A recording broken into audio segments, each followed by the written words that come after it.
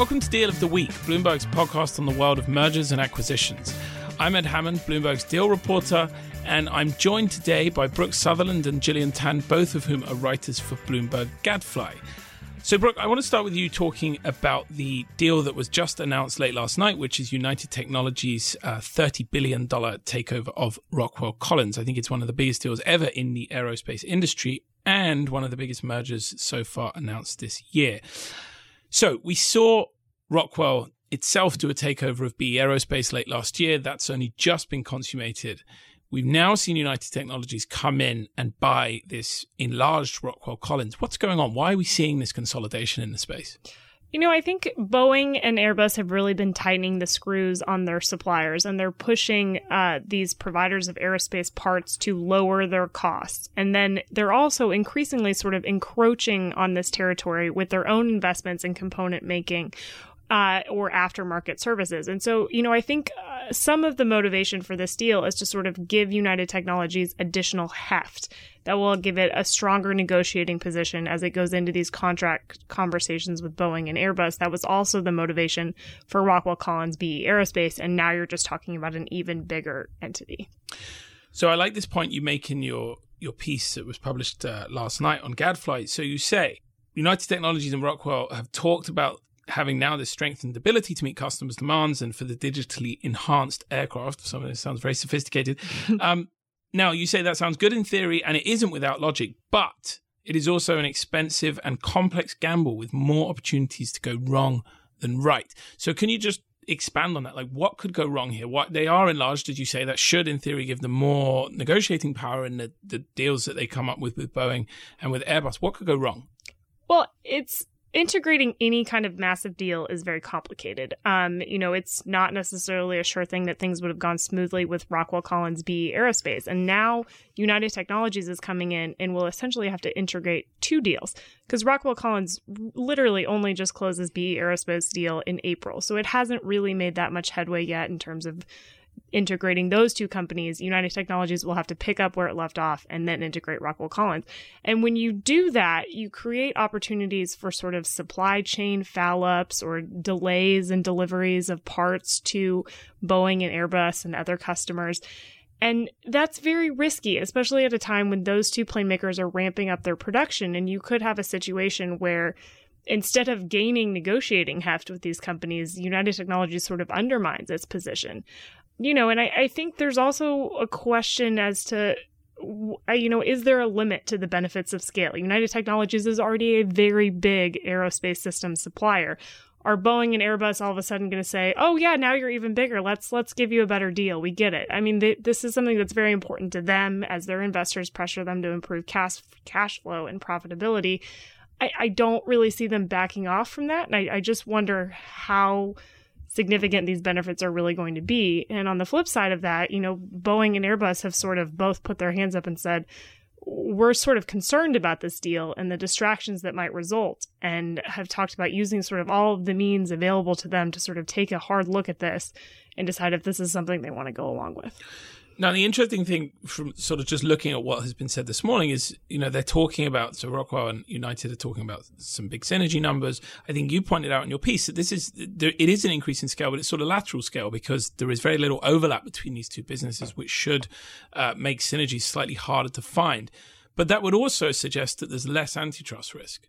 So it's interesting, you know, Boeing, as you say, came out with this very hard statement this afternoon saying they're going to take a tough look at this. They are going to do what they can to, you know, to make sure this doesn't in any way impair them as a customer or indeed something they would pass on to their customers. But what can they do? Are there any levers that they can realistically pull here to try and stop this? Well, there isn't overlap, but there is, you know, some precedent for just sheer scale being a problem in a certain industry. And, you know, this is something that GE bumped up against with its takeover of Honeywell in Europe way back in 2000. And, you know, it was also sort of an issue that United Technologies raised when Honeywell was trying to buy it a few years ago. Now, those two companies did have more overlap and would have been more problematic, but it was also just an issue of these very, very influential customers just not liking the fact that their biggest suppliers would be significantly larger. So it's going to be a really interesting antitrust case to sort of see what the government does with this and whether they sort of take Boeing and Airbus's concerns into account if, they do start to formulate those more clearly as a protest, and whether they'd be willing to maybe block something that doesn't have as much traditional overlap. And the other thing that kind of obviously jumps out about this is, we've just talked about it, they've just done a deal. Rockwell is a company that is kind of not really a company at all at the moment, because you're buying a company that is sort of trying to subsume another completely different business. Why did United do this now? Why not do Rockwell before Rockwell bought Beef, or wait 6 months until Rockwell has consummated the Beef deal and integrated some of that stuff? It just seems like an odd time to strike. I completely agree. I think the timing is one of the biggest question marks here. There was an activist investor, I think you reported it, sort of in there trying to stir up interest in Rockwell Collins before the BE Aerospace deal closed. At the time, Rockwell Collins wasn't nearly as expensive. And from United Technologies' perspective, the real crown jewel here is Rockwell Collins' core avionics business. I mean, the seat, I guess, if you want to talk about like added scale, BE Aerospace's seats and aircraft interiors helps, but that's not really what they're after here. That's not the really valuable part of this deal. And so that does raise a lot of questions, I think, on the minds of United Technologies investors of, is there something bad coming with the core business that they're trying to distract from? Is there something we should be worried about? And they're trying to use this deal to sort of shift the conversation away. We don't really know that now. At this point, they've confirmed their 2017 organic growth and EPS targets, but I think that is sort of a looming question of is there something coming? Should we be a little concerned here? So I want to flip back to that, but just quickly on this point. So in buying Rockwell, they've sort of absorbed also the premium that Rockwell paid for Beeve, which, exactly, as you say, at the time, an activist came into stock and said, guys, what are you doing? You're going to overpay for this company. You should sell yourself. And in a way, that's now happened, but not in quick enough time to avoid them buying Beeve, and then someone else now taking on that cost. So just quickly looking at the rest of United Technologies, there has been a lot of talk among the analysts and some reporting as well, suggesting that United Technologies may use this deal as a sort of platform to then go and break the company up in a much bigger scale. What could we see happen here in the near term? So what they said right now is that they're not going to do a breakup, and they're going to integrate the Rockwell Collins deal first, and then sort of see at that point if they think their stock is trading at a discount to its intrinsic value, and then have the conversation about, well, should we break up? And, to a certain degree, I can understand that. And they're trying, this is going to be a very complicated deal. Like we said, you're now integrating 2 acquisitions. And, they probably do need some of that cash flow to play down the significant debt load that they're taking on. But there's also just sort of a risk in waiting on this, that, you are setting up the company for a very prolonged period of disruption. If you talk about, they're not looking really for all the synergies to come in until year 4 after this closes. And then you say, okay, well, now we're going to spin this off. And we've seen with like Dow and DuPont, which were merging and then going to do this big 3-way split, that opens the door for investors to complain, to meddle, to try to change the company's plans. Or in the case of Eaton or Johnson Controls, they sort of did this halfway transformation, but had these sort of lingering businesses that didn't really fit and dragged down their valuation. And that's been a really big problem for them. And they've sort of been stuck with these businesses that now they can't really easily get rid of. And investors haven't really been willing to give them a break for that. And so, there are sort of 2 sides to this. And I do think, a lot of people are hoping eventually United Technologies does break up. And it seems that like a Rockwell Collins deal would pave the way to that. But we just have to sort of see if they're willing to take that jump. Well, it'll be interesting to see what Greg Hayes, the United CEO, does, in response to what the investors and some people in the market are sort of suggesting he does it. Now, one really interesting thing from our point of view as M&A reporters about this deal was that it leaked. It leaked just about a month before it happened. I remember it well. We broke this story. Actually, I was trying to catch a flight back to London, and I missed not 1, but 2 flights trying to get this thing out. But we did eventually get the news. And, other people then followed up. There's been lots of reporting around it before the companies came out and said anything publicly. Now, Gillian, you wrote an excellent piece last week about why deals leak, and also what leaking deals kind of means for the M&A targets that we see out there. The thing that really surprised me, and I want you to talk about this a bit, is that when a deal leaks, typically it leads to a higher premium for the target company, which is great for us because it means we can now go to sources and say, hey guys, like leak us all your deals, because guess what? The companies you represent are going to get bought for even more money. Why do you think this is happening? I guess it puts the company in play in immediately, as soon as it's known that a company is maybe in talks with a potential bidder, a competitor can come in or another banker can be brought in and they can say, hey, this target's up for sale. Are you sure you guys don't want to jump in, get involved, sort of stop your rival from getting bigger, sort of really taking the power away from the acquirer that's already in talks with that target. Interestingly, in this data, so I think, is it Intralinks who've put together this stuff? So one of the things that I thought was quite funny about this is that they break it down by sectors and they look at which sectors have, I guess, the leakiest M&A components to them. Consumer seems to be way out front, not just if you look at 2009 to 2016 average, it's kind of around 8% of deals leak. If you look at just 2016 alone, it's almost 16% of deals, which is way in front of everyone else. Like, I cover a lot of consumer companies. I know you also write about consumer companies. What do you think it is about this space that makes it more prone to this kind of idle chatter? Yeah, I've got a little theory on this. It's that bankers who are away from their families, whether they're missing Christmas or Easter or Memorial Day or whatever, once the deal leaks, they can point out to their families, they're like, oh, I was working on that deal. And their families have actually heard of the target as opposed to sort of a manufacturing company.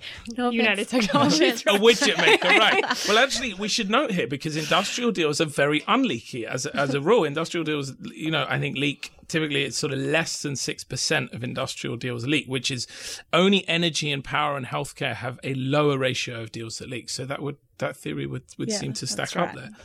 So I guess the big one that we were all in some way involved in and certainly followed very closely was Unilever and Kraft Heinz, which leaked earlier this year. Unfortunately, did not leak to Bloomberg. It sort of leaked out via Twitter and some blogs.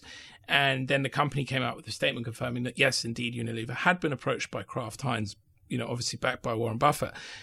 That was interesting because that served at least to some extent to kill the deal. Yeah. Because as soon as it became public, you then had governments both in the UK and in Holland, where Unilever also has a listing, wading in and saying, absolutely no way, we're not going to have someone come in and buy this company. So was this a good example, Gillian, of the kind of deal where there was a very high price to be paid for it leaking? Yeah, so premature leaking can be like the be-all or end-all. It can kill a deal, as you saw here.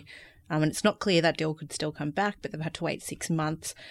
So bankers it's not just bankers, but deal makers need to be, I guess, a little bit cautious when they do decide to let some of this chatter slip because, it can mean the end of a fee for them that could have been, in the tens of millions.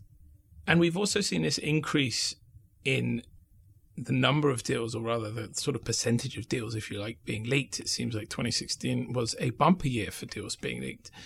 And I'm trying to work out why that is. Is there sort of the interlinks go into this? Is there a sort of set of circumstances that have come together to make 2016 a leakier year than, the years 09 to 15? I don't think they get into the reasoning as much. One thing I did notice was that the premium in 2016 compared to 2009 to 2016 was actually lower. So that implies that valuations were already higher. So even though the targets still get a larger premium if there is a leak than no leak, the gap is actually narrow. Yeah. Yeah. That's interesting. So that spread has actually come down, and maybe that's because, I don't know, but if there were so many leaks. I mean, 16 was a great year for M&A reports because I think a lot of stuff did leak. Everyone was breaking news left, right, and centre. And maybe there's been an awareness that, look, if we leak this, it's going to net us a higher price for the target, and then ultimately, I suppose, a higher fee for the advisors should they be being paid as a percentage.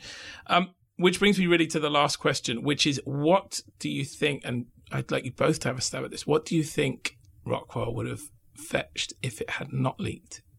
It was an 18% premium, right? Uninterrupted, it was 18%, and obviously this one did leak. So what would we be looking at if this hadn't leaked? Would this be like 15%, 12%? I'm going to go with 15 because I think that's a nice thing in the middle. Yeah, I guess, like 12 to 15%, maybe around there. Okay. Brooke? I'm going to argue that there wouldn't have been a difference in this case. I think Rockwell is such a unique asset, and it's sort of been out there for such a long time, and it's really one of the few sort of pure play aerospace systems companies.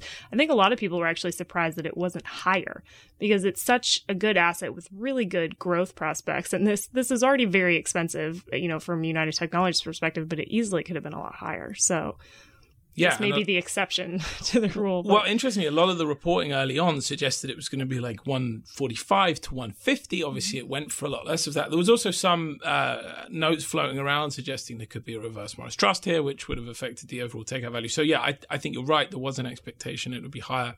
That said, 18% does seem like a fairly rich premium.